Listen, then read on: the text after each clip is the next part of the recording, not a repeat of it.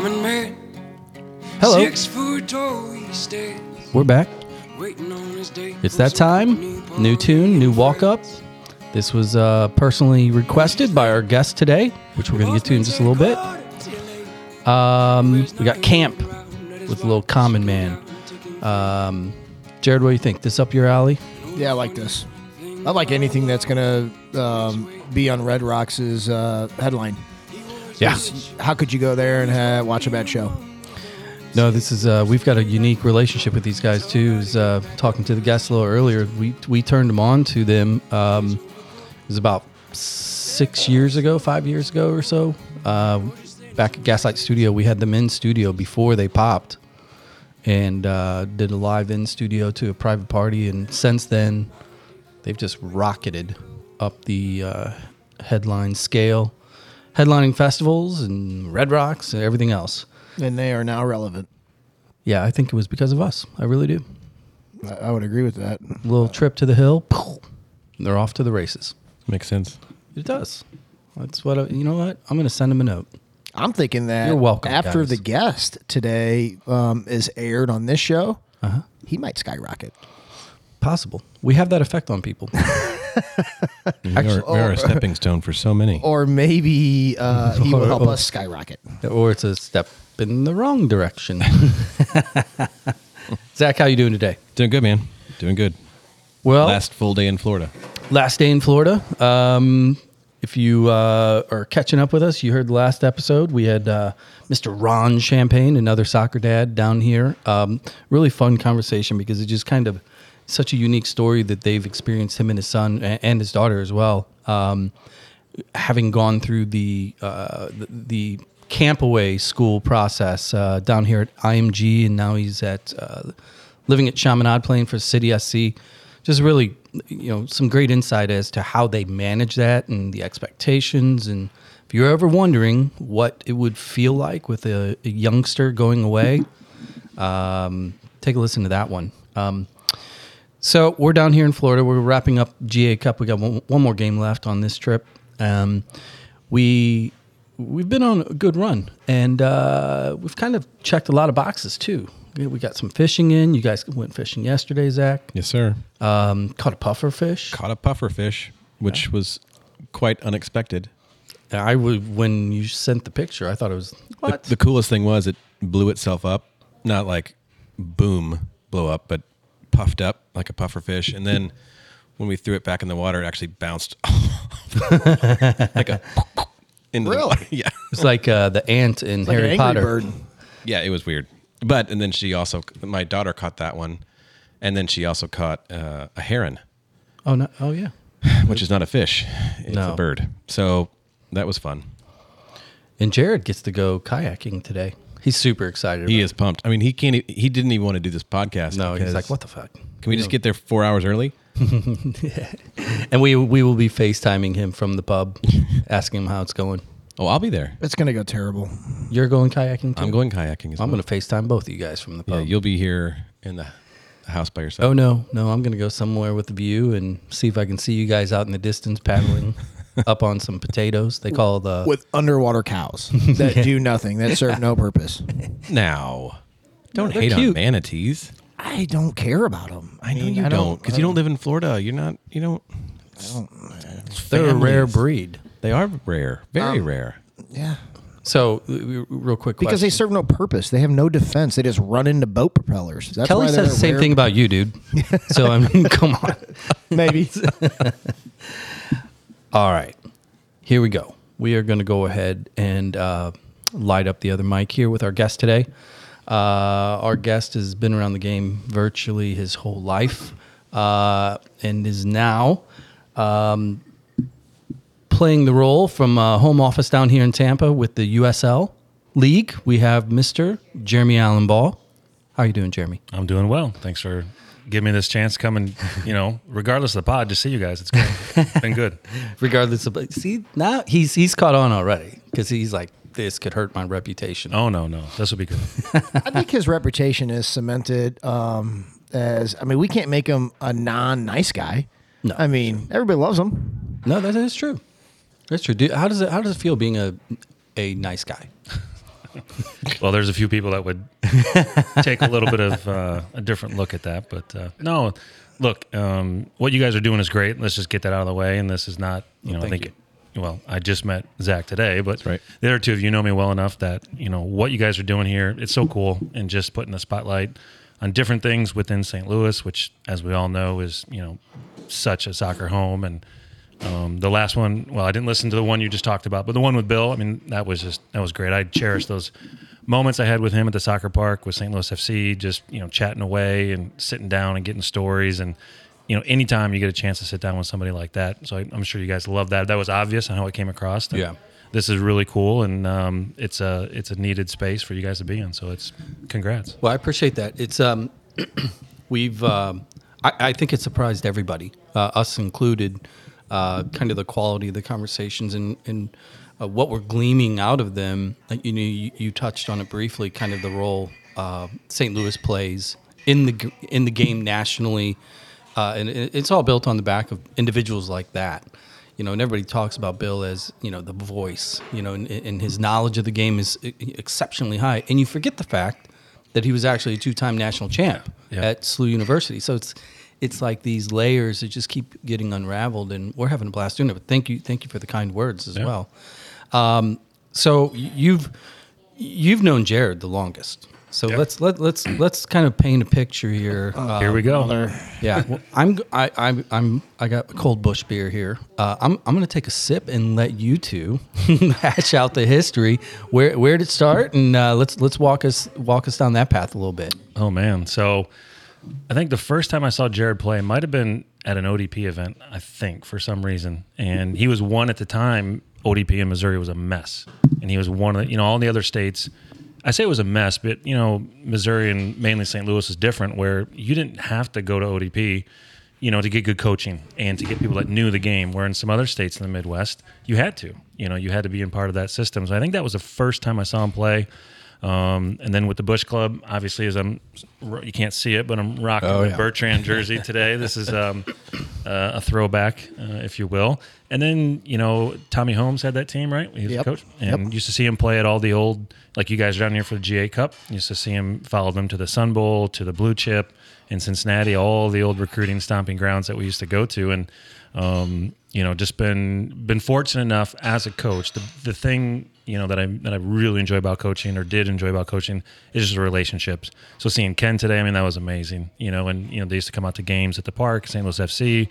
Jared would reach out a little bit when Drew was just starting, hey, what do you think? Am I doing this right? And blah, blah, blah. And so just to maintain that relationship, and obviously he has, right? Because you see the boys play today. It was great.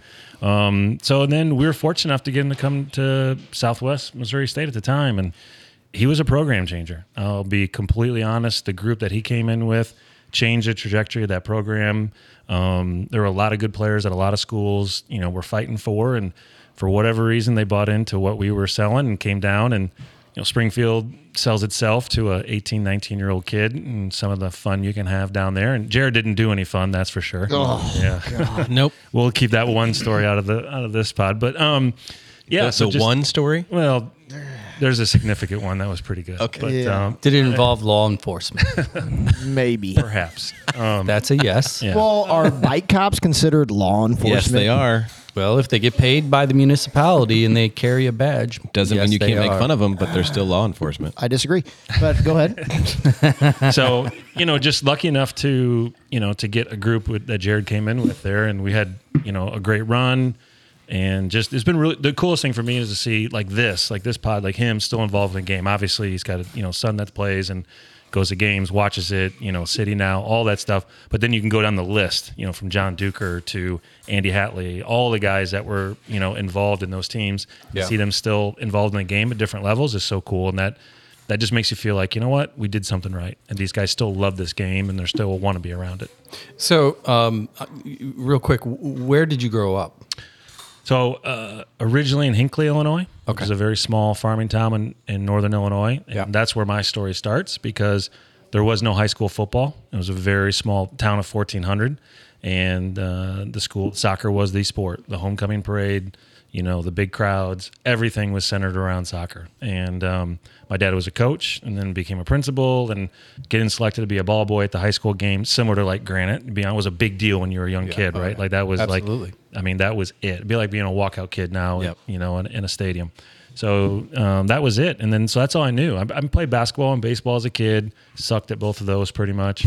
Didn't grow till like 8th grade, freshman year. So, but soccer was it. And then my dad became college referee and then started coaching me. And that's all I knew. And the team was really, really solid. Actually played Granite City, might've been South at the time, lost to them in the semifinals of state. It was a small school to get there before they had, 18 different classes where everybody gets a trophy now in high school soccer. Right. But that was it. And I remember going to that game and, just seeing, just fell in love with it. And from there, it's just taken off. What year was that? What year were you playing? So I was born in 73. And I think Okay. that game, I want to say that was like 79 high school championship, 80, something like that was around there. But Okay, that would have been Dave Fernandez years. Yep, they were around there. And so I still have all the newspaper clippings. It's one thing I haven't thrown out, that my I mom love that. put and have them in a little thing.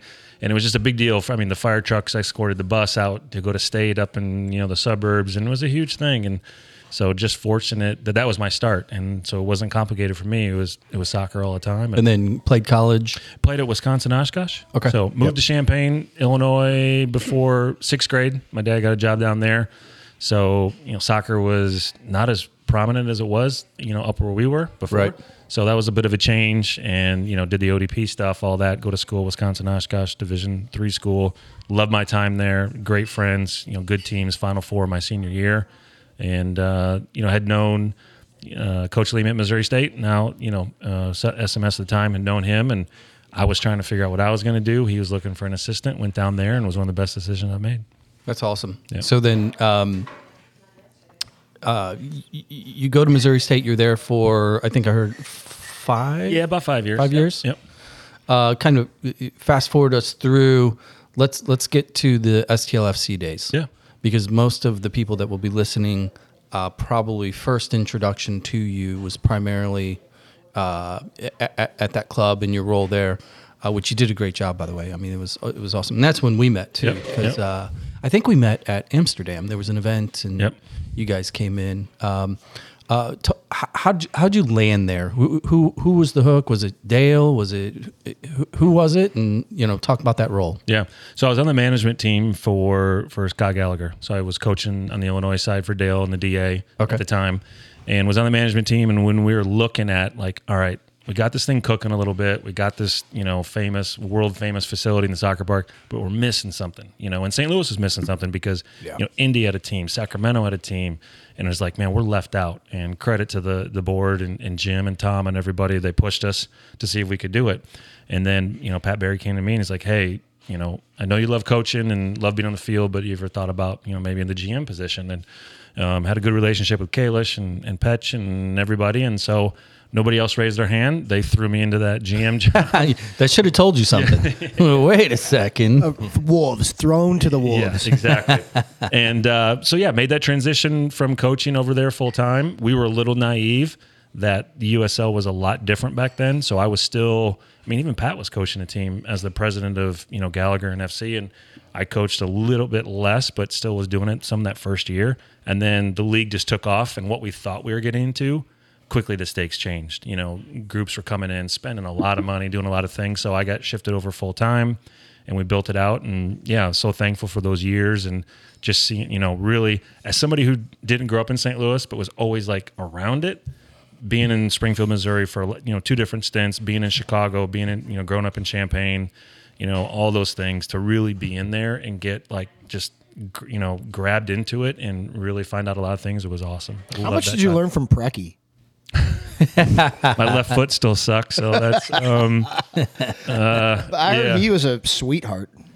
The weird thing about him is, Here comes the PC answer. Yeah, no, I'll give the real answer.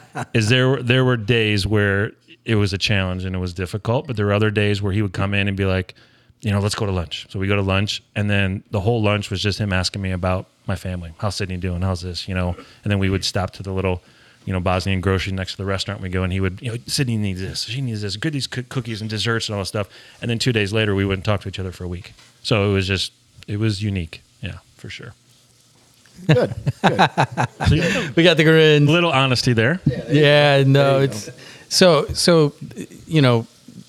that the role there at STLFC, and you just touched on it because this is kind of my curiosity is you're not the typical St. Louis guy, right? Right. You were always on the periphery around it, and then you got into STLFC, and now kind of in the role that you're in, it's taking you all over the country, right? You've seen it all at multiple levels. What's your take? If you were to explain to other marketplaces and other quote soccer people, talk about what we always talk about on this show, the role that St. Louis plays in the game. And, now with City, we're finally in the MLS, world. Mm-hmm. What's your thoughts? What's your takeaway? Because you have a unique perspective, having being a newcomer into the market, but then you were knee deep in it. Yeah. 10 years there. And I think it's such an underrated city. Let's start with that first, from the breweries, which obviously I enjoy, to, to the food places and, the music. I mean, it was such a great place for us as a family and for me, like professionally, to get, people I was able to connect with, get to know, all of those things, the type of players that we were around.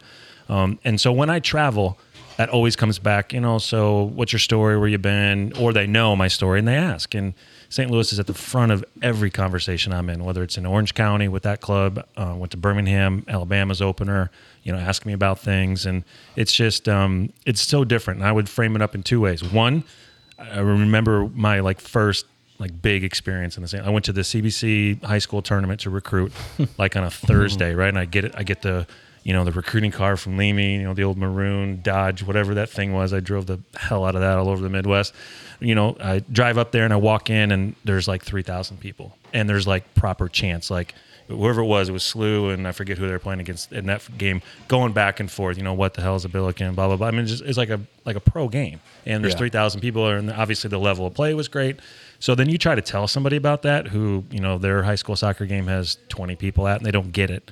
And then the other thing is when you would be on the recruiting trail, you couldn't fake it. You had to have real conversations with parents. Yeah. Because they know the game. They grew up playing, whether it was they started in CYC and that's all they did, or they played college. You could not BS your way through a conversation, with mom and dad. You really had to be comfortable. And the club coaches as well that we spent a lot of time with. So it's so different because it's so ingrained. And it's just a big part of everybody's, day to day, the fabric of the city, the stories. I mean, you go to the Hill, and one of the first things we did with FC was when they used to have the St. Louis Soccer Hall of Fame museum in that used to be a middle school or something. School over on Filer. Filer. Yep. Right. And we took them there and we walked through so they could get a sense of the history. But you live there and you really see it. So for me, it's the home. It's the home of soccer. There's no question. And while I may not be on Twitter, I have enjoyed the trademark little conspiracy stuff that's been floating around. And you got to be kidding me, that's a joke. And you can say their name, Kansas City. Yeah. Well, hold on. Does USL have a Kansas City team? Should I know that? We do not. Okay. Yep. Okay. Closest is Swope Park, right? Yeah, now they're in. Now with the MLS teams are in the next pro piece, but yeah, that was them. Okay. Yeah. So I have a question, USL related, because back in 2021, USL team STLFC, I was a season ticket holder, been with the club for years, folds. And that was a big punch in the gut for a lot of people. Mm-hmm. I think I know the answer to that, why, but I think it would be great to hear from you if you have any insight onto how that all came about, because that was such a timely situation. We had just announced we're getting an MLS team, St. Louis City. COVID hits right after that. Right. The academy program gets blown up and goes all to MLS. And the one team that we were rooting for from a professional standpoint goes away. And like I said, I know there are certain reasons, and you can tell us however much you can, but I think people would want to know about how that all went down. And I know COVID played a major part in that. Right. But why? Yeah, I think it's a tough one because I wasn't there, so I don't, and not that I haven't kept in touch with those guys and all that, but not being there, not really sure of perhaps the real reasons. I mean, I think I got my own ideas and things that way, but I think the one thing about St. Louis, go back to the city, right, is it's such a community that's just so strong and really cares about its own and cares about each other, so much that with this, with city coming around and the landscape was going to change. And I'll also go back to when Scott Gallagher made the decision to purchase that franchise and go into USL was a lot different. Nobody had a 10,000 seat stadium averaging 9,500.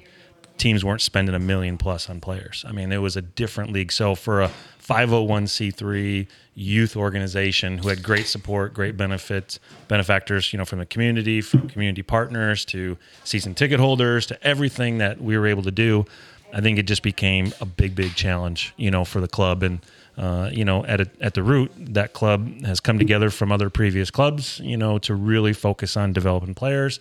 And then so maybe their role is a little bit different now in the community. Maybe they're going to fill a different void. So there's probably a lot of different reasons that it went away. It was tough to see it from afar. And I'll be honest, I've said this before. If I'd known that was going to be the last season, I would have not left for Chattanooga.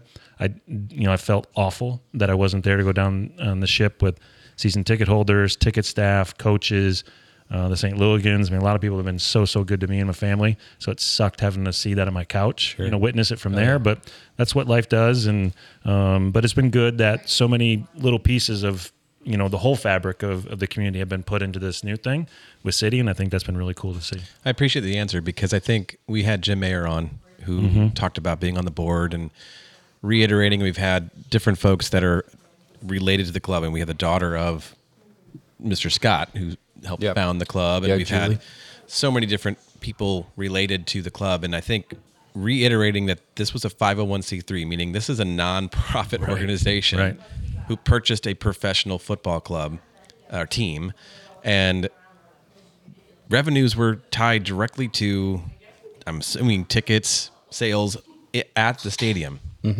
Not TV revenue, I would imagine. So when you can't go because of restrictions of the county or the state or the federal government, that shuts things down.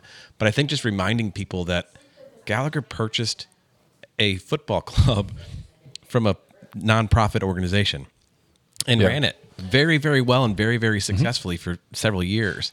I think it's just a testament to what we've been talking about, which is Pat Barry's and the Jim Kavanaughs of the world said, you know what we need to fill that gap? We need pro soccer here again. Speaking to the testimony to those people you have mentioned that you can hang your hat on because you were a big part of it, Jeremy, is that game day experience. Now let's be frank. Loved it. That we got a lot of favors because of that park and who built it, whether it was it Wally that built it or whoever the dude was at Bush that had the relationship with Anheuser-Busch. That park is phenomenal. It is. So you already had the home base, but what you guys did as a staff on game day with that room and the grill, with the Luligans helped out a lot, making that a real soccer venue, the parking, the tailgating. I mean, it was an excellent experience for as a pro soccer in our backyard. Yeah. Quickly. Yeah. So that's a segue question would be talking about your current role. Because when I looked at the league and I looked at all the teams and kind of, I'm always curious about the geography, the relationship of teams and the locations. There are some cities on there that just don't scream out like soccer town, right? When working with these clubs, are there certain teams that you're just blown away by the soccer community, and how are you guys helping them, and are you using what you learned and gleaned from the St. Louis experience in the current role?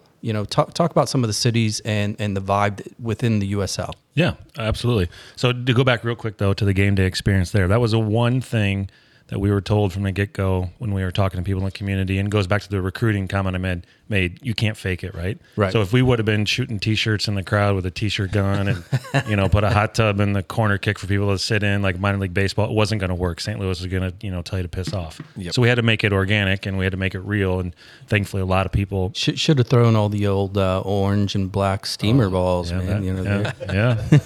that would have gone over well because That would've- yeah. indoors at least it's at my heart. Growing up on it, but so that game day experience we knew had to be real. So when I travel and now I'm going to these other cities and seeing how they have, grabbed the game and grabbed the game day experience and. It's really cool to see. And some places do it better than others, but the ones that are trying to catch up are really focused on, making authentic to their area. And I think that's what's different from soccer, whatever level you're talking about, than other sports in terms of, at the professional level, is it has to be true to that community. So when I go to Orange County, it's a completely different vibe there than when I went down to San Diego. San Diego's got they play at a university at USD Stadium. It sits down in a bowl, but it feels like San Diego. Everybody's got the flat brim black hats on, and it feels like California, and it's just got a cool. They got sand on their calves. Exactly, it's got that vibe to it, right? And it just feels like San Diego, and it's 45 minutes up the road, or an hour and a half up the road. Sorry, completely different because you have to figure out what do people, what do they value, what are they about, and then make it work. Go to a game day experience. I'll go tonight actually, but down to St. Pete to the Tampa Bay Rowdies. That's a different feel. It's right downtown. It's on the bay. It's more of a go get drinks, get dinner, go to the game, and than it is in some other places. So I think the clubs that are having success are the ones that are involved in their community. They know what their community values, and then they cater that game day experience to be around it. And it starts with supporters. I'm a big believer in that. The stadium can't only be supporters. Not everybody wants to stand and sing and bang drums, in a 20,000 seat stadium. But if you don't have that feel and that vibe, then your stadium's going to struggle. So I've been it's going to be a little fortunate. stale. It's going to be a little stale. It's going to be like most other sporting events, and that's why soccer's different. So it's really cool to see now in this position at the league level. I'm fortunate enough to go to all these different venues and go see these things. I'll go to Louisville next weekend. I'll get to see that. I've been to Detroit City, and you talk about a pretty hardcore, authentic vibe. And Sacramento. Sacramento's a good one. So there's a lot of places that are doing it right, and part of my job is to help keep elevating those clubs and give them some opportunities. So compare and contrast. You go back. You've said it a couple of times that the USL experience with FC STL was significantly different. The league is completely morphed. What's been the triggering event? What's brought it to the momentum that you're experiencing now? I think you sent over 36 teams. Is that right? Mm-hmm. Attendance is up, viewership's up. I'm assuming revenues are probably moving in the same direction. Yep. Do you think it's just overall popularity of the game, or what's some of the secret sauce that you guys are applying to the league? Yeah, I think so there's 24 teams in the championship, and then 12 in League One, which is the the Division III Pro League that we have within USL. And I think the commonality is the game day experience, and what's elevated this has been the stadiums. So if you go to a Louisville, I've only driven by it, and I haven't been in it, but I'll go next weekend. Colorado Springs, beautiful downtown stadium, has just changed that club tremendously. Sacramento still working on their stadium piece, but you go there and it's a great crowd. They have the passion. Yes, and they're exactly, and they can flat out play. Yeah, that's a good group on the field. Do you think that there is an element, because I know this is true in St. Louis, and I can't speak for everyone that had season tickets, but I'm almost 100% positive the main reason, outside of the history of the game and understanding the game, of the fervor, was to send a signal up into the heavens that St. Louis needs an MLS team. Mm-hmm. Do you feel like some of these smaller market teams like a Louisville, Sacramento, Tampa, do you think that's part of it, or do you think they are absolutely content being a USL club? Because I actually was, until we got announced that we were getting an MLS team. But do you think there's an element of, look at us, we're crushing it, we're packing out our 15,000, 10,000 seat stadium. We're in the finals of the Open Cup. Yeah, we're winning games in Open Cup. We're moving forward. Right. Do you think there's an element, or is that a purely St. Louis thing? Because all I can think about right now is the Battlehawks in the XFL. Oh my God! How St. Louis is talking about how we're crushing all the records for attendance and all these things. But the main goal for that, honestly, is to get an NFL team back. So I'm not assuming, I'm just asking because you've been kind of traveling around, and if it, I'd love to hear your thoughts there. I think most of these areas are just honestly living in the moment and really excited to be doing what they're able to do. They're able to provide something that has been missing in their communities. A lot of these places don't have a history like other cities do of the old NASL and, back in the 70s and 80s and stuff. So for them to put 10,000 people in a stadium in Phoenix and to see different parts of their community come together for a game that those ownership groups and those presidents and those people that work at the club love so much, to see that grow, I think is a big, big motivating factor for them. And with 26 coming, the business side of soccer is going to continue to grow. It's going to blow up. Look what 94 did. Bill mentioned that in the pod, when he was on, and 26 is going to be bigger than that. So I think it varies in terms of what, these different ownership groups and communities, what's their motivation. Some of them are building, beautiful stadiums. Some of them are doing what we did at the park and make a stadium situation work currently for them. So it's just different for everybody. But I think the biggest thing is they love seeing how this can change a community. And I think that's really, really cool to see, is just, how an area can change, or, a neighborhood or a city can look at itself differently than maybe it did 5, 6, 7, 8, 10 years. I mean, Louisville, really, other than the Derby, that's it. I mean, you can go down the Bourbon Trail, whatever, but now that city's, now you got this 11,000 seat stadium, and they've won titles and they've done great things, and they got it cooking, and they're pushing players now. The player development piece there, Mario Sanchez, SAU kid, guy, so it's really cool to see them just change their cities, and that's what this game does more than any other game, I think, around the world. Does USL have a closer relationship with the youth clubs in these marketplaces too? How do you guys manage that? That really the pipeline. Because obviously our experience with the MLS academies, it's some are really, really big academies. Take Chicago Fire or Sporting KC. They got tons and tons of teams. Cities on the opposite end of the spectrum with 6. What's USL's strategy with the pipeline? Yep. Every club does it different based on their market. Some of them are heavily involved in the youth space, whether that's a youth club that folds up into an academy, and then players get signed to academy contracts. What's a good example of that? Sacramento. Sacramento would be good. Yep.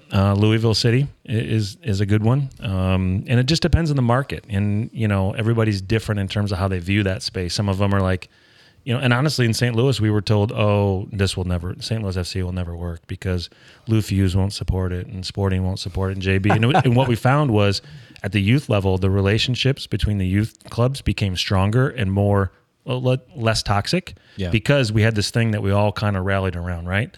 So every community is different, but it's definitely a focal point. And some clubs are doing a really good job in pushing up younger players. Tampa Bay last Saturday, I went to it. They started a 17-year-old kid in their back line who's an academy kid, committed to go to UNC, I think, and he played great. And I imagine he might get a start again tonight. So it's really cool to see how clubs are doing it. Well, that's how this league, mind you. So USL, for our listeners, is the second highest domestic league, correct? Yes. Right under the MLS. The way that the league is going to go forward, and every market's different, we've explained that, is just level of play. Last year, you guys had 63 players in the league go on 21 senior national team caps. You have 63 players in the league in a 24-team league. That's a lot of players. Yeah. That means the level of play in USL Championship Division is high. It's a good level. So that's what's going to continue to bring folks out.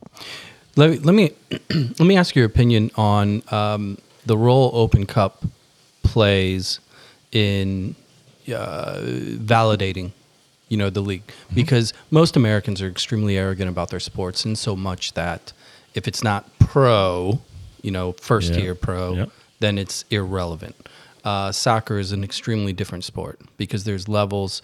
You can get burned at any time, at any level. For example, back in the day when we were all playing, there's a reason why D1 teams did not want to play in AIA teams who were viewed on paper as subpar or community colleges, right? Yep. Take the old St. Louis community teams in the early 90s. They're going to roll most D1 teams on any given day. So, U.S. Open Cup, this process, your teams, is it kind of the feather in the cap for the league to do that "I told you so" moment? So the reality is USL Championship, as Jared said, is a Division II league, right? And there's no reason to hide from that. Correct. Our clubs are independent clubs that live on their own. Some of them have USL 2 teams full of, whether it's academy kids or college kids they're looking at. So the ecosystem in the USL is pretty unique, in terms of that.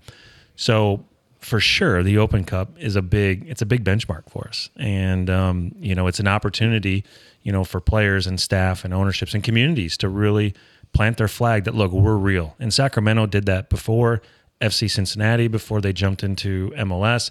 They did that with a good cup run a couple of years back. St. Louis FC, we had that run in 2019.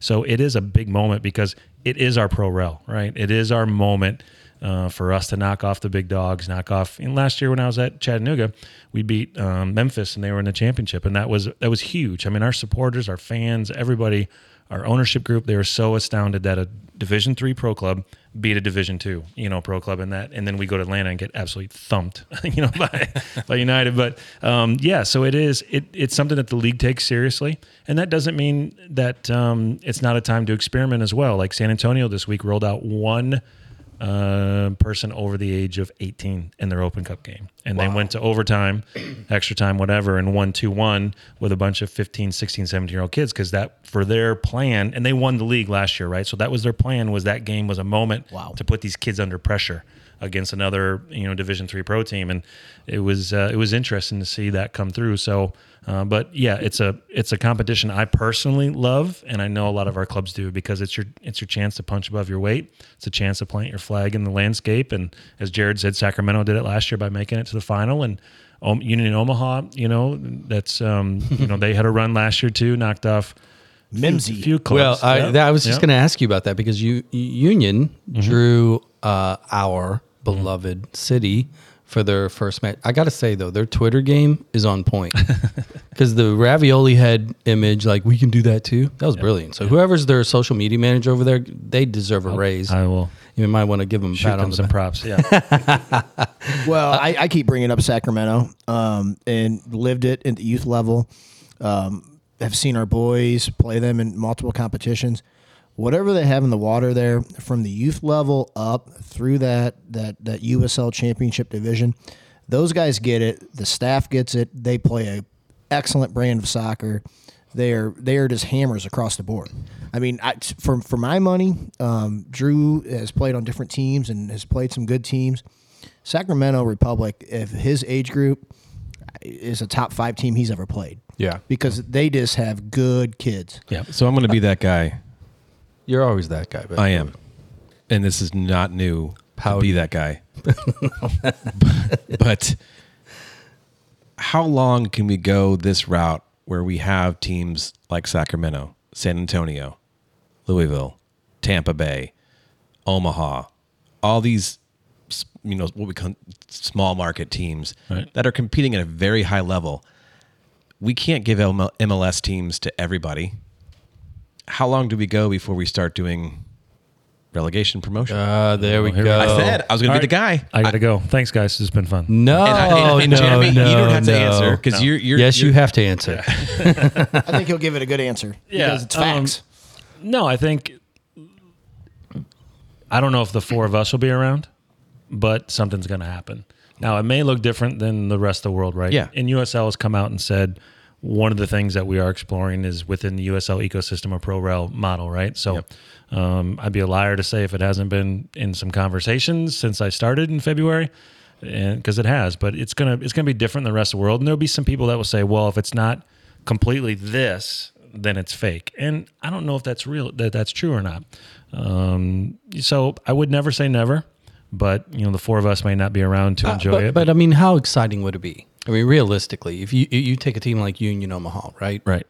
If they pull off a Rudy run, You know, A Wrexham run. you know, because realistically, I mean, we see it in, you know, the English model is arguably the best model, the way that they do it. But you're typically seeing, in essence, the same 7 to 10 teams on a year-over-year basis that are rotating in and out of Premier to Championship, for the most part. You know, how cool would it be, though, just those stories for the USL in particular? And frankly, I think it would draw more fans to the MLS game. Because you have the true underdog story.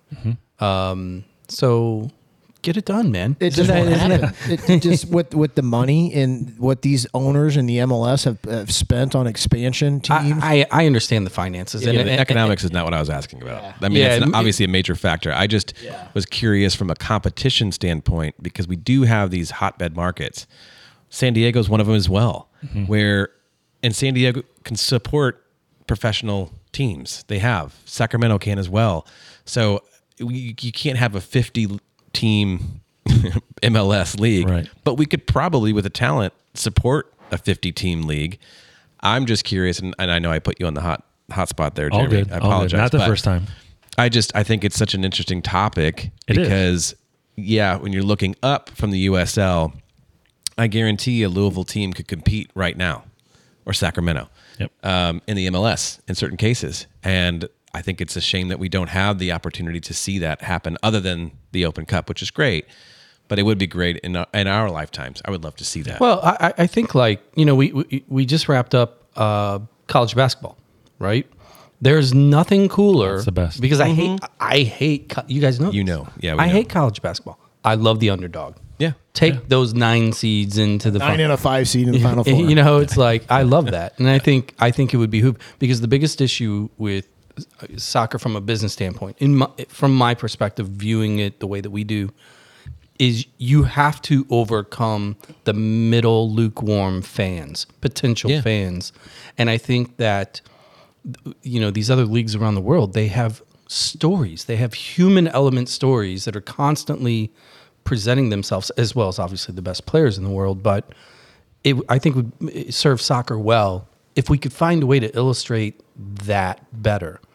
You know, because it's, you know, and I think the USL story and the way that these teams are growing, and you're getting into the 10,000 person stadiums that are soccer specific. Right. That's the cool part. You've been to Europe a number of times too. You've seen those Division 2, Division 3 games. That's fun. Yeah. And you guys are going to corner the market on that. And I think that it's only going to elevate really both leagues. Yeah, for sure. It's been fun to see the different, you know, pieces. I mean, we got Charleston, who's, you know, 30 years of having a club. You know, it's crazy to see just the history and the tradition that the Battery have been around. And, you know, I think this is the 10th season for Sacramento, and that's hard to believe because it's, you know, happened really quick. So, yeah, it's great to see. And I think, you know, I've always said too, JB, that the one event that every American cares about is March Madness.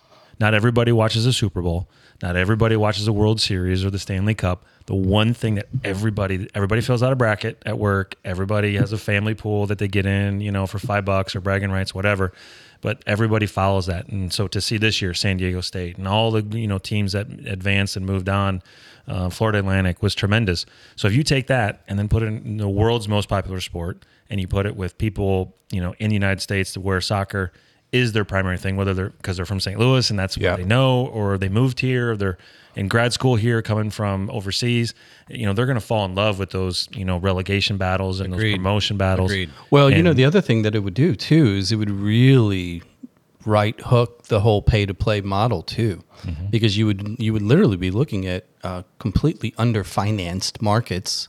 With you know, arguably not those kids that are going to privileged academies, et cetera, that are going to move up through the ranks. It would also that'd be cool. It would also MLS ownership, finance departments.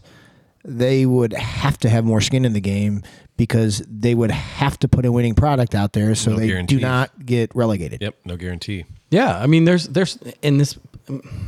The topic for another day. The whole playoff model, like, blah. So it's like these are extremely smart soccer people, right? That watch primarily have all been fed on the global game and the global leagues, the Bundesligas, etc. And then they do this. It seems like that doesn't make sense to me. No. Fix that too while you're at it. All right. All right. Let me add that to the list. Got 3 things to fix when I get in the office on Monday. Perfect. Oh, we'll have more in the second half of the show here. We're gonna take a quick break. More camp, man. You like this one? All good. All good. This was one that broke him actually. Vagabond. You like this, Zach? I do. I like camp. All right, people. Give us a follow. Give us a review, and go. If you're driving, just zip through the dumb commercial in the middle. We'll be back in a second. Vagabond dreaming takes me through the night. Hey everyone, JB here with Soccer Dad Pod. This break is intended to be both informative and an opportunity. Little did you know that we are accepting sponsors. Really. And as a sponsor of the show, you would get to talk to a demographic primarily consisting of parents, some soccer fans, and most definitely drinkers. Consider this an opportunity to let our listeners and social media followers know what it is you do and why you deserve some of their money. If interested in this incredible opportunity, just email us at soccerdadpod@gaslightstl.com. Now, back to the mindless banter.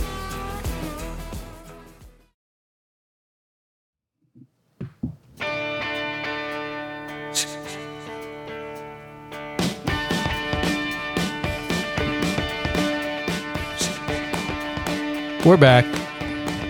Quick refill. Cold Bush beers here. Actually, you guys shifted it up a little bit, didn't you? We have some local beers here. The Highlight Maduro Brown, and Jared's got and Jeremy have the Big Storm local brewery. Reef Revival Lager. Exclusively at Winn-Dixie. Speaking of I reefs, don't know what that means. You don't know what that means? I know what it means. But you're going to find out on your kayak trip. exactly. Yeah, maybe I am. Why don't you take one with you? Share it with a manatee. Does my kayak come with a propeller? Yes, Kelly. Okay. That's what our boat captain said yesterday. He said, "Why are you going kayaking? You have to paddle." Quick beer review then while we're at it. Reef Revival Lager from Winn-Dixie. What do we... It's good. It is good. It's I haven't had a lot of good Florida beers just because I feel like we haven't found the right liquor store that has a lot of craft. A lot of the grocery stores are It's almost all IPAs. Almost all IPAs. Obviously, Cigar City is a big name down here, so Yeah, it's a good one. all of their stuff is the Highlight. I did have a good Mexican lager, and I don't remember the name, but it had a piñata on the front of it, and it was delicious. That was good. I don't remember the name of it either. We're just spoiled, though. We were talking about it a little bit earlier. Yeah. You know, when we travel around from the Lou, I mean, realistically, name another city. Chicago. Chicago's no. Oh. Revolution Brew. I mean, it's okay. There's some good ones. Seattle has a couple. Portland's got some good ones. I'm saying pound for pound. New York, Nah, New York doesn't. Charlotte, Yeah. or Raleigh, Durham. Why you got to be that guy? Let's mute. Zach. I'm always that guy. I wasn't just telling you. seriously asking. We were supposed to just blow St. Louis again. Yeah. Livonia, Michigan. Yeah, Dog and Pony. yeah. Dog and absolutely. Pony Show. Detroit, The top 5 Kalamazoo. microbrew ever. Colorado Springs, or not Colorado Springs. Fort Collins. I mean, come on. Yeah. So I rolled us back in here with a little. Here we go. Little Tom Petty and the Heartbreakers. Okay. You guys know why? I don't. I know. Other than I like Tom Petty. It's their home state, Florida. We're in Florida. Okay. That's where they're from. Did you know that? I didn't. Well, now you know. Nope. Jacksonville, I believe. See, there's always something. We had camp earlier. Now we got Tom Petty. I'm pretty sure YouTube will flag this episode because of how long I played that. So, That's okay. Not because of you, Jared. It'll get flagged for other Flag reasons. away. Yeah. oh no, we every time, and I don't We got the pay. explicit tag. Yeah, I don't even really pay attention while we're talking to remember if it was explicit. I just automatically mark it explicit. It's just easier that way. Yeah, it's easy. Feels cooler doing that too. Yeah, we cuss. Psh, adults only. Well, it just reminds me of going to the store as a kid, looking for albums, and you want the ones that had the big black and white label. Street Side Records. Explicit. Parental advisory. Yeah, Parental parental advisory. Oh, I bought. Okay, let's go down this path real quick. Okay. What was the worst parental advisory album you bought that you hid from your parents? Easy E, no, without questions. He says motherfucker on it every other word. you Mine's got, a little Jeremy? more lame. Because we're pretty close. We're all pretty close in age. Yeah. Yeah. It'd have to be NWA, I think. Yeah. I think I got you guys beat. Oh, you definitely do. Because Two Life mine Crew. was Green Day. So I grew up in a very different Says household. the wannabe pastor. Exactly. I grew up in a house where I was supposed to be a pastor. So yeah, Green Day Dookie. And it was taken from me I had once found. body count. Oh, yeah. Ice Cube. I don't even know what that is. Yeah. Oh my god, That's heavy metal. It was Cop Killer and all that. Oh, yeah. It- It's a good CD, actually. it pumped you up a little bit, and then you're like, man, do I have a lot of angst? You listen to the album and you're like, I need to check myself in. Let's get back on the soccer track here. Okay. So, new role, new environments. You're traveling around. You're meeting these owners. What's the game plan? Your 1 year, 3 year, 5 year. What is USL really putting on the whiteboard at the top of the list? We talked about Open Cup. We've talked about soccer specific stadiums, things like that. What are you guys looking to do to maintain relevance and fill seats? What's strategy moving forward?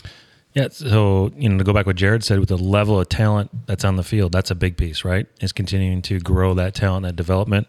We have a tremendous sporting director, Mark Cartwright, that helps our clubs in terms of, building out rosters and advice and thoughts and moving players and transferring players. We had a really big transfer last summer with Kobe Henry. We'll have another one this summer coming. So just, maintaining that level of play, because I think it's For hard. listeners, can we let's be specific on those transfers, and can we say dollar values and where to? I mean, we're the one that's coming up. I can't get into that, but last year there was some 7-figure deals, and that's pretty amazing. And it's coming from different ways. Whether it's been that late developer bloomer that takes advantage of the opportunity in USL Championship, to move.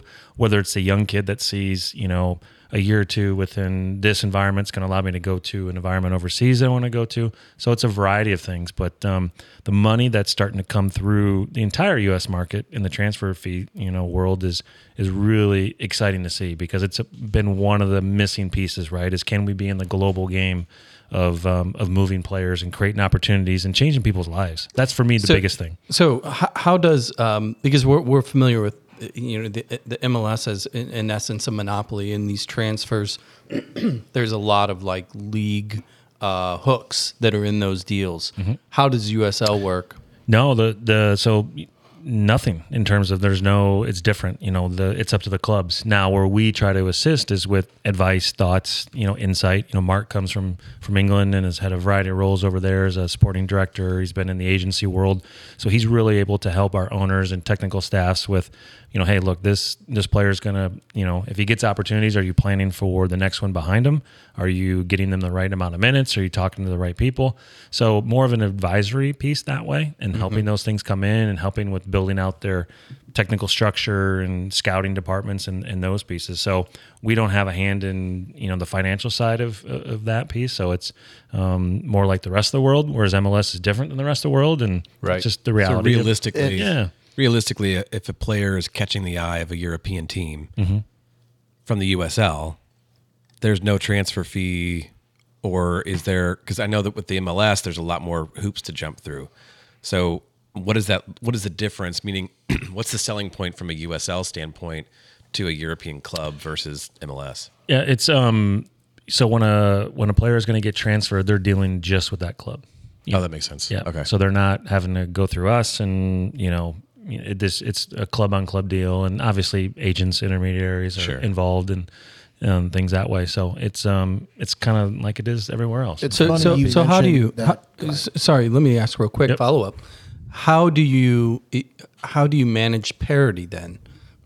Because if the league continues to develop in this way, and you start to get those marquee monopoly type players, do you think that the pendulum could swing too far from a revenue standpoint, things like that? How do you address parity? Yeah. So there's clubs around the world that their DNA is selling players, right, and moving players. Correct.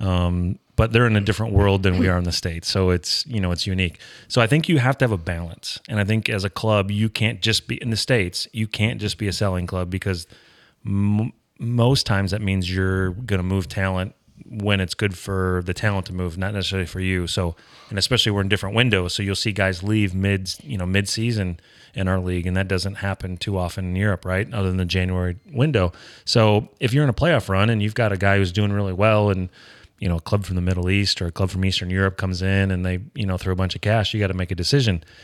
I think where we try to step in and help in terms of that piece is, if you're going to move somebody, you better be able to sit down at a table with supporters, season ticket holders, and tell them what you're going to do with that to make your club still remain relevant. Are you going to drop it into your youth system? Are you going to use that money to sign a player that's about to come out of contract from your club that's a fan favorite that people want to see stay? So it really, goes in there. And some of our clubs, they're not overly interested in it. It's not in their business model. Their model is maybe a little bit different in terms of the product they're putting out on the field. But some of them are very focused on it. And I think that's one of the great things about USL is each club can be different and unique based upon the beliefs and values in their community and their ownership group and the structure that they have within the club. That is good. And that's good. I think that's how you really can grow things, because what Louisville's doing is going to be completely different than what Hartford is doing up in Connecticut. They're just different models, and they're in different areas. Well, yeah, I mean, St. Louis is the epitome of the relationship, the trust factor between a community and an ownership group, because we've been through it twice from an NFL standpoint, losing those teams, and it was all money based. It's funny that you had mentioned the gentleman, and I didn't catch his name, that was from England. I think he said he was your director of Mark Cartwright. He's a sporting director for the league. Yep. So he's coaching clubs, and you guys are as a group. We had a guest on, Terry Mickler, you know him, who's very familiar with the Dutch Holland format. And he says their blueprint is when they're transferring, selling players, is to make sure that pipeline, they have that player in behind. What are you going to do to make sure you have that player in behind once you transfer said player? Because if your pedigree is high and you can replace that player, they're going to keep coming. Yep. And so that's a good model, and that's very intelligent by you guys. Yep. And I think that's the difference, is because we're late to the game in this world. A lot of times when teams were able to move a player, they didn't have a plan, behind it was them. winning the lottery. Yes. It was like, oh my goodness, this is it's happening. It's happening. The GIF, whatever, GIF, whatever. Yeah. It's happening. Let's do it, And then it's like, okay, we just, got, moved a left back. You know how hard it is to find a left back at the pro level, at Division II or MLS or anything? I mean, championship. It is so hard. So if you move that left back, you better have a plan, and you better be able to. City U15 has 3 left-footed backliners. It's true. There you go. Yeah, there you go. See, 2 of them are over 6 feet. they are, and they're in 8th grade. Duly noted. Put that in. Cut that out. Oh my God, did we do that? We didn't just do that, did we? Oh no. So let's. I'm curious, because I overheard you talking earlier about coaching and things that you were missing at the game, at the fields. In the role that you're in now, because you mentioned that you tend to spend the majority of your days talking and coordinating and strategizing with front offices. How hard is it to be that far removed from the players, the kids? Is it how are you managing that, and what are you doing to keep your toes in the water? Yeah. So when I made the jump was with FC, was St. Louis FC, from coaching day to day, night to night, into a different world, it was an easier transition because I still had relationships with players, whether it was somebody like Sam Fink that I coached, at the academy level, or a player I never met before, the agent introduced us or whatever. You had that relationship. So that filled that void a ton, and I spent a lot of time recruiting and scouting, and, when the switch was made from 2 DAs in St. Louis to 1, and it came under the St. Louis FC umbrella, when, the Illinois and Missouri side came together, I was heavily involved with, people that were, making that happen. And so I had that connection. Then I go to Chattanooga, and strategically so, for my own movement. If St. Louis, my day was spent 60% soccer, 40% business. In Chattanooga, it flipped completely. So I found myself, interestingly, looking like, academy coach is like, hey, I got to head out of town for this. I'm like, oh, you need somebody to cover your session? I'll do it. And, for one night, getting your fix, one right? night for, and maybe out of 6 months. But, so you just have to find other ways to keep you connected with it in the game. So getting out to see the game, today was great. I got out to the USL Academy Cup last weekend and got to see some people and see some games. So, there's times where you miss it. There's times where you absolutely do not. Remember we, first season in the GM role, I come home for dinner and my wife's staring at me and Tammy's like, and Jared knows Tammy, she's not afraid to mince words. She goes, so, what are you doing here? It's like, you're usually not here until 10. Like, right. So we have to have dinner at 6, like normal people. I'm like, yeah, this is the life now, because when you're coaching at the club level, you're not home till 10. You're cramping her style is what she was saying. Yes. Yeah. And she might've dropped a few F-bombs in there as well that I won't say, even though we are E, I guess. So, she's like, we're looking at each other like, well, what do we do now? It's just different. Yeah. So this is definitely MA. Yeah, so you can say whatever you want. Yeah. So it was, it's a shift. It's a challenge. There's days, that I do miss it. There's more days that I don't miss it. I'll be completely honest there. It just go as long as you have an ability to maintain and build relationships with people that are passionate about the sport, it fills that void, because that's what it was. Kids are passionate about playing, so you love training them. Parents are passionate about their kids getting opportunities and seeing them grow, and having those conversations. I always enjoyed the Jim Mayers of the world and people that you could talk to, and they could separate things, right? And you could have those conversations. So to not be in that, you just have to find those relationships in other ways. And it's been, and then being in a different sport with my daughter, it's been completely, I look at that coach-parent relationship, that sideline behavior completely different. I remember the first tournament I was at, the dad's like, you don't seem like you really care. And I'm like, no, I care. I've seen it. I know how the movie ends. Okay, so you spent 60 minutes earlier today, actually probably 70 minutes standing next to this guy. That would be Jared, for those of you not watching the live stream, which we don't have. Grade him. How good of a parent is he on the sideline? Because we all have our feedback here. He's a solid B. Solid B. B plus. Because at the end, I saw the interaction with him and Drew, and like he was just a dad, right? He wasn't Jared, the really good center midfielder, talking about what he did or didn't do. Why didn't you do this? Yeah. Why did you? Yeah, right. And he said earlier, he said this pod's been good for him in terms of that way. And even when we spoke, when I was back in St. Louis about, hey, Drew and this, and what do you think? And what are your thoughts here? We could just be totally honest with each other because of a relationship. And it's so cool to see people that I coach and now their kids are playing and doing great things. It's been the best. So that's the only part I miss. So here's my question then. Looking for a little advice for the parents that listen here, because you've clearly laid out your pedigree, your relationship to the game, and your relationship with players from a club level up to the pro level. If you were to, in a microcosm here, lay out some advice for parents that have competitive kids, that are going through this process, be it academy, moving into collegiate prospect, opportunities, to USL, to MLS Academy, what would you say to a parent as far as the top 2 or 3 things that they should focus on or try to do or not do to help the process for the player? Mm-hmm. If you choose to go into an environment, do your research. So if you choose to go into a club or an academy or, on the recruiting trail, do your research and make sure that it matches up with what you value as a family and how players are treated and how parents are treated and that type of stuff and what that relationship is like. That's the first thing. Too many people jump to this team because it's a good team and they won these 3 tournaments or whatever. Do your research and make sure that it lines up. And it's not going to be 100%, but make sure that it doesn't go against what you feel. That would be the first thing. And the second thing is it's a marathon, not a sprint. There's going to be days where your kids suck. I mean, there were days where I saw Sydney play volleyball and she, hits out of bounds and getting blocked and serve receive was a nightmare. But, the next day she was on top of the world and, the process. Rolling. It's a process. It is. And so you can't, if you get too high and too low, then you don't enjoy it. And then your kids don't enjoy it. And that's where I think the troubles come in where, they're going to have highs and lows naturally because they're the ones competing. They're the ones playing. So be supportive.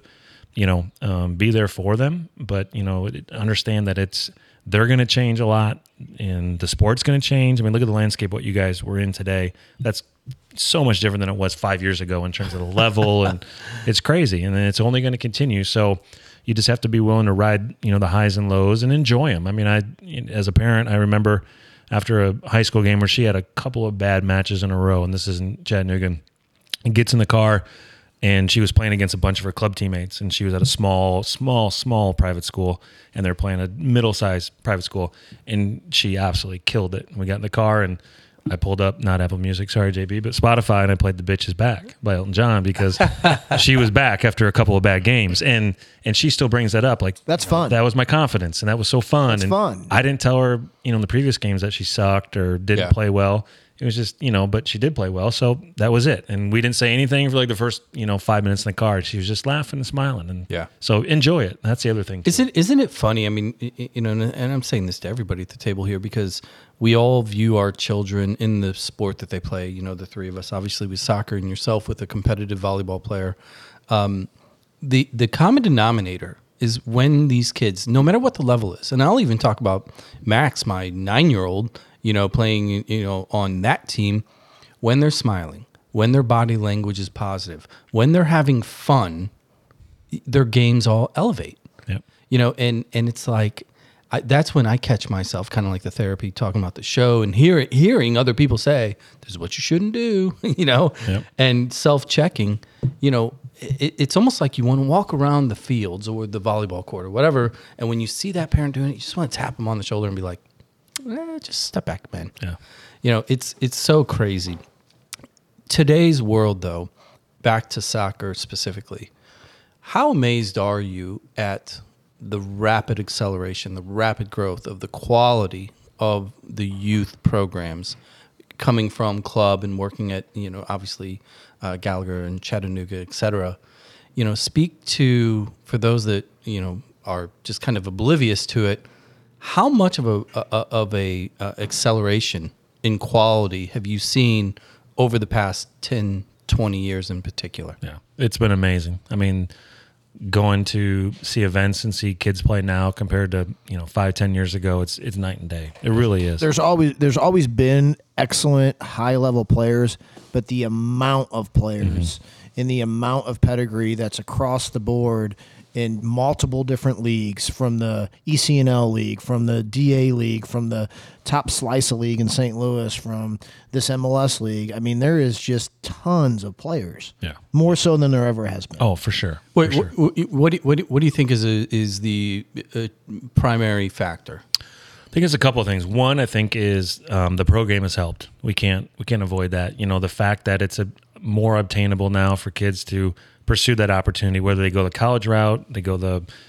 academy to pro route, whatever it is, there's more opportunities. So I think I grew up in Champaign. I was an average to bad basketball player, but I watched Illinois play. I watched Flying a line. There we go. I watched Jordan play. And so you're in the driveway, you're shooting. Now kids can do that with people in their backyard. They can say, I want to be like that guy at Sacramento. I want to be like that guy for New York Red Bull, whatever it is. They want to be that. So then they work on their game. They enjoy their game. They go see it. That's the first thing. I think the second thing is that, and this might be viewed as poo-poo by some people, but the sophistication of how we're dealing with younger players now and the level of treatment they're getting, the level of professionalism, how they're taking care of themselves, or getting, education about nutrition and, all those things. So I think that's added to it. So it's just become, more sophisticated, which I think some people don't like, but I think it's a reality. Everything in our life has gotten more sophisticated, from, education to the workplace to what have you. And I think as that has come into it, I think it's elevated the level of coaching and playing against the best all the time. That was one of the things, some people may say this or that about, the different levels of play. But the one thing that's so great now is to go see like on like. Because I remember going to recruiting events and, you go see, like when I saw Jared play in the Sun Bowl, they get, 3 games, they get 2 good ones and 1 just absolute shit game. And you can't see anything and they don't get anything out of it. They don't want to be there. So now that majority of games are good matches, I think that has really helped things move forward. Do you feel for the high school marketplace and what these clubs and academies are doing to the player pathways? In some areas, yeah. Yes. I mean, the fact that some of the history and emotion has been gone, especially like in the St. Louis area, that's been so good. That's been tough to see. I saw the benefits when the DA went to the 10-month program. I saw kids grow because we had more time with them, more training, less wear and tear on their bodies. But I also saw them go to a game that, had 13 people at it, mom, dad, aunt, and uncle, compared to 1,300 at a high school game. And I saw that affect them too. So I think there's a balance to be found there.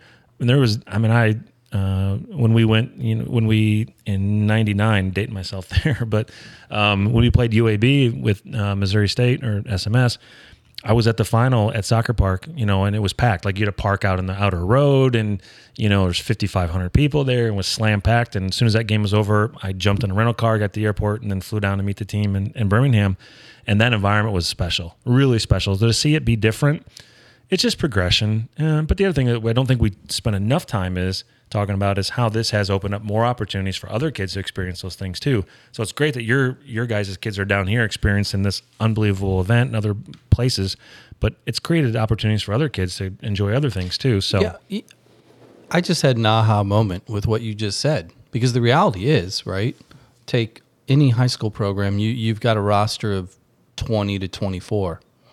Okay, so if you have 8 to 10 kids that are at that high school that are in the academy level and they're out, well, you just opened up the door for 8 to 10 more.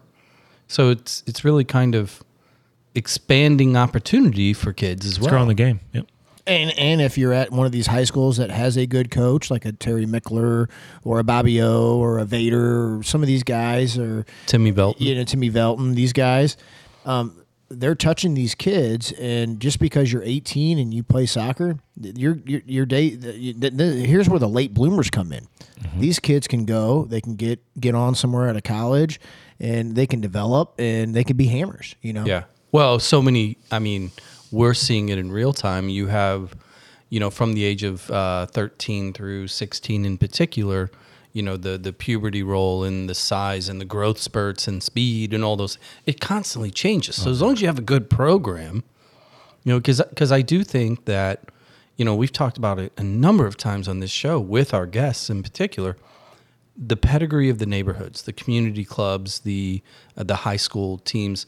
Without those, we don't have City SC. No chance. No chance. City SC.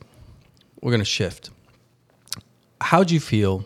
I mean, because obviously you know so many people that were involved in the process. What was your mindset when we were awarded the team? Were you emotionally engaged to the victory? What'd you think whenever you heard the official news?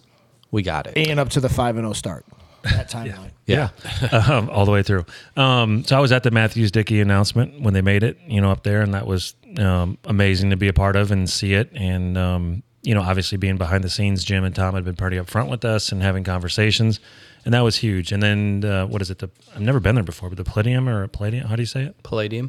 Yep. That was cool. That was a good event. And so you felt like you had been a very small part. And that's the cool thing I think about St. Louis is there's, Bill said thousands. That's bullshit. There's millions of people, honestly, that have been influential in that thing taking off. So to see, from that announcement there and then the process, I think we went to Urban Chestnut for the after party there, talk about a good brewery, right? Yeah. So you go there and then you see it and then it slowed down as every startup slows down. And then it speeds up and then it goes, and to see how things have happened. So took a lot of pride in it to be completely transparent, to see, where it's gone. And then, watching from afar as, the brand rolls out, the academy rolls out, City 2 last summer. It's been cool to see. And it's been mainly happy for people like you guys and former season ticket holders and, staff and people that aren't even involved in it. Yeah. Happy for them. And it's been really cool to see, and then building up to, the start of the season, there's a person, I won't say whose name, and I said, well, how do you think they're going to be? And he said, will either be terrible or really good. He said, there will be no in between. And so far they've been really good. So it's been kind of neat to see. I cried when I walked into the stadium. Oh, how could you?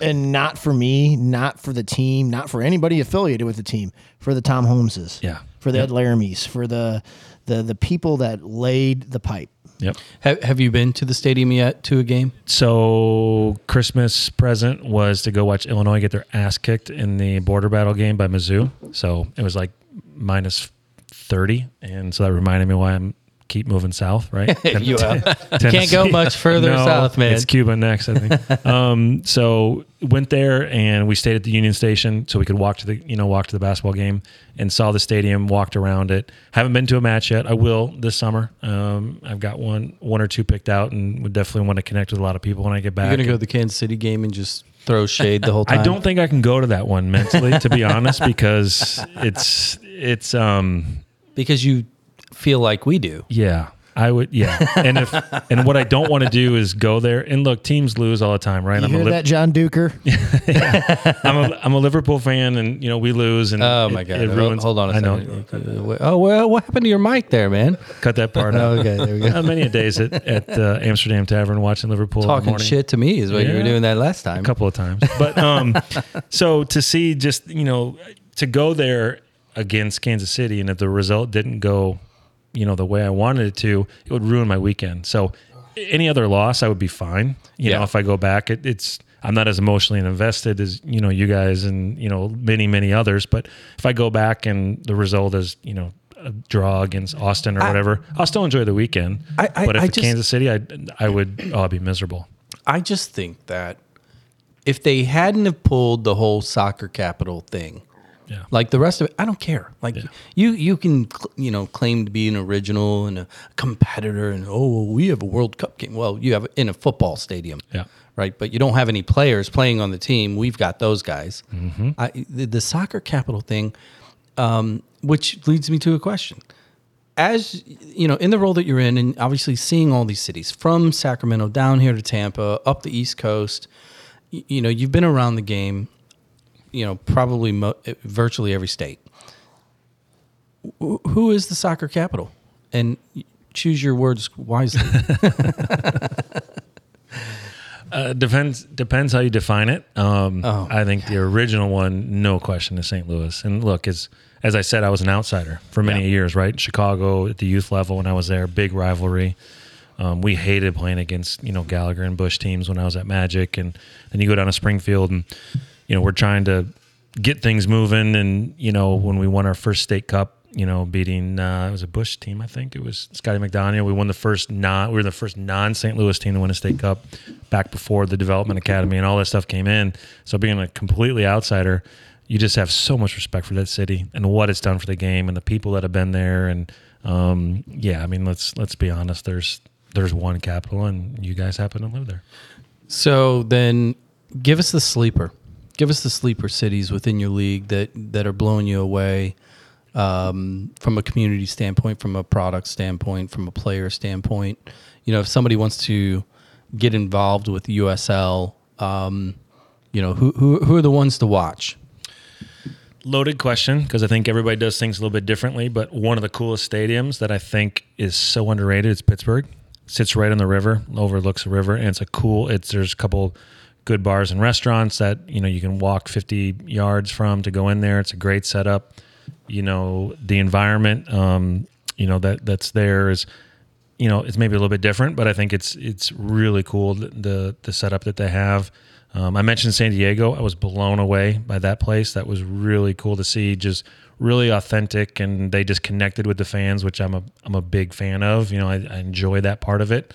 Indy is, put a good game environment. They're building a new stadium, which can be a tremendous facility and really take off. We mentioned Louisville. Jared mentioned Sacramento. So it's been cool to see. And I think every place is different, but the one thing is they all tie into their community and they just have that feel and that vibe to it. And I'm excited to see. I haven't been in New Mexico, and that's I've been there with Missouri State when we played University of New Mexico. I used to go to a tournament out there every other year, but I haven't seen New Mexico United play. And they get, they average just around 10,000 fans, and they're working on a lot of cool things and just a great game day environment. So I'm really excited to go there and probably do that with El Paso and see that. So affordability, family. Like if somebody's listening and they're on vacation in these marketplaces, what are we looking at? Average ticket prices? Very comparable to the St. Louis FC days in terms of that. You can take a family of 3, family of 4. What I used to say all the time is you can go on that awkward first date, or you can take a young family to a game pretty inexpensive and enjoy a good beer and not have to feel like you have to slam dinner out down at home and somebody has to shotgun 3 beers because you don't want to pay $20 for a beer. So I think you can get in and out for a family of 4 pretty good in terms of ticket price and $15 depending on the market. Everyone's gonna be different, Sure, but you can get in and out and pretty affordable, and again, you're gonna get that local feel. You don't have to. Nothing against, as we had a Busch beer earlier, nothing against AB InBev, but, you can go into a market and get a good local beer at our stadiums and enjoy it and not have to take out a second mortgage. And I think that's the other thing that's going to continue to help grow our league is, being understandable to, what it looks like in some markets to go. And I haven't been to city, so I don't know how the prices are and what everything is, but it's not cheap. And look, the other side of it is they built that stadium with, very little public, influence. So you understand it. You have to look at it that way too. And they've had 3 years to not get any return on their investment because of this stupid pandemic. And they also go up against clubs. They get to play in the Mercedes-Benz Dome and have 65,000 people there. Yep. Horseshit. Yeah. No, I get it. I joke about the pricing. I get, it is what it is. It's also supply and demand. Right. You price it however you want. I mean, if you're selling out and you're winning, because you touched on it, St. Louis is not a lukewarm city when it comes to sports, and soccer is going to be no different. Right. So if they're winning, it's going to be filled. Yep. And, they can basically charge whatever they want because we're going to pay it. We're the fools. Yeah. Jared's going to cry every time he walks in. So if you see the guy in a black blazer with a Soccer Dad Pod hat on, because it is a redundant logo, that's Jared. Give him a hug. He'll need it.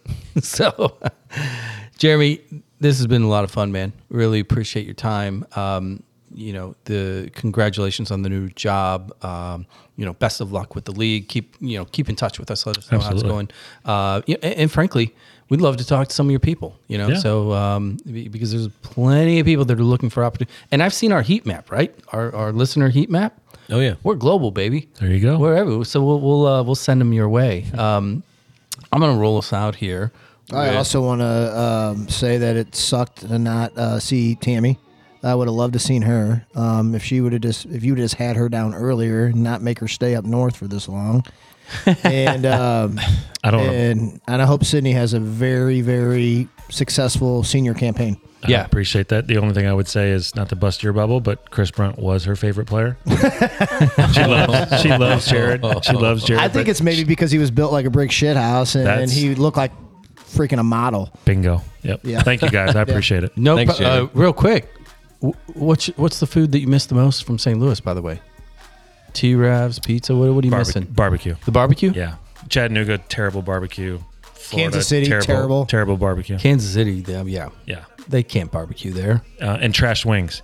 Cannot find those anywhere else. Who has the best trash wings in St. Louis? F Bags by the Park was pretty good. Yeah.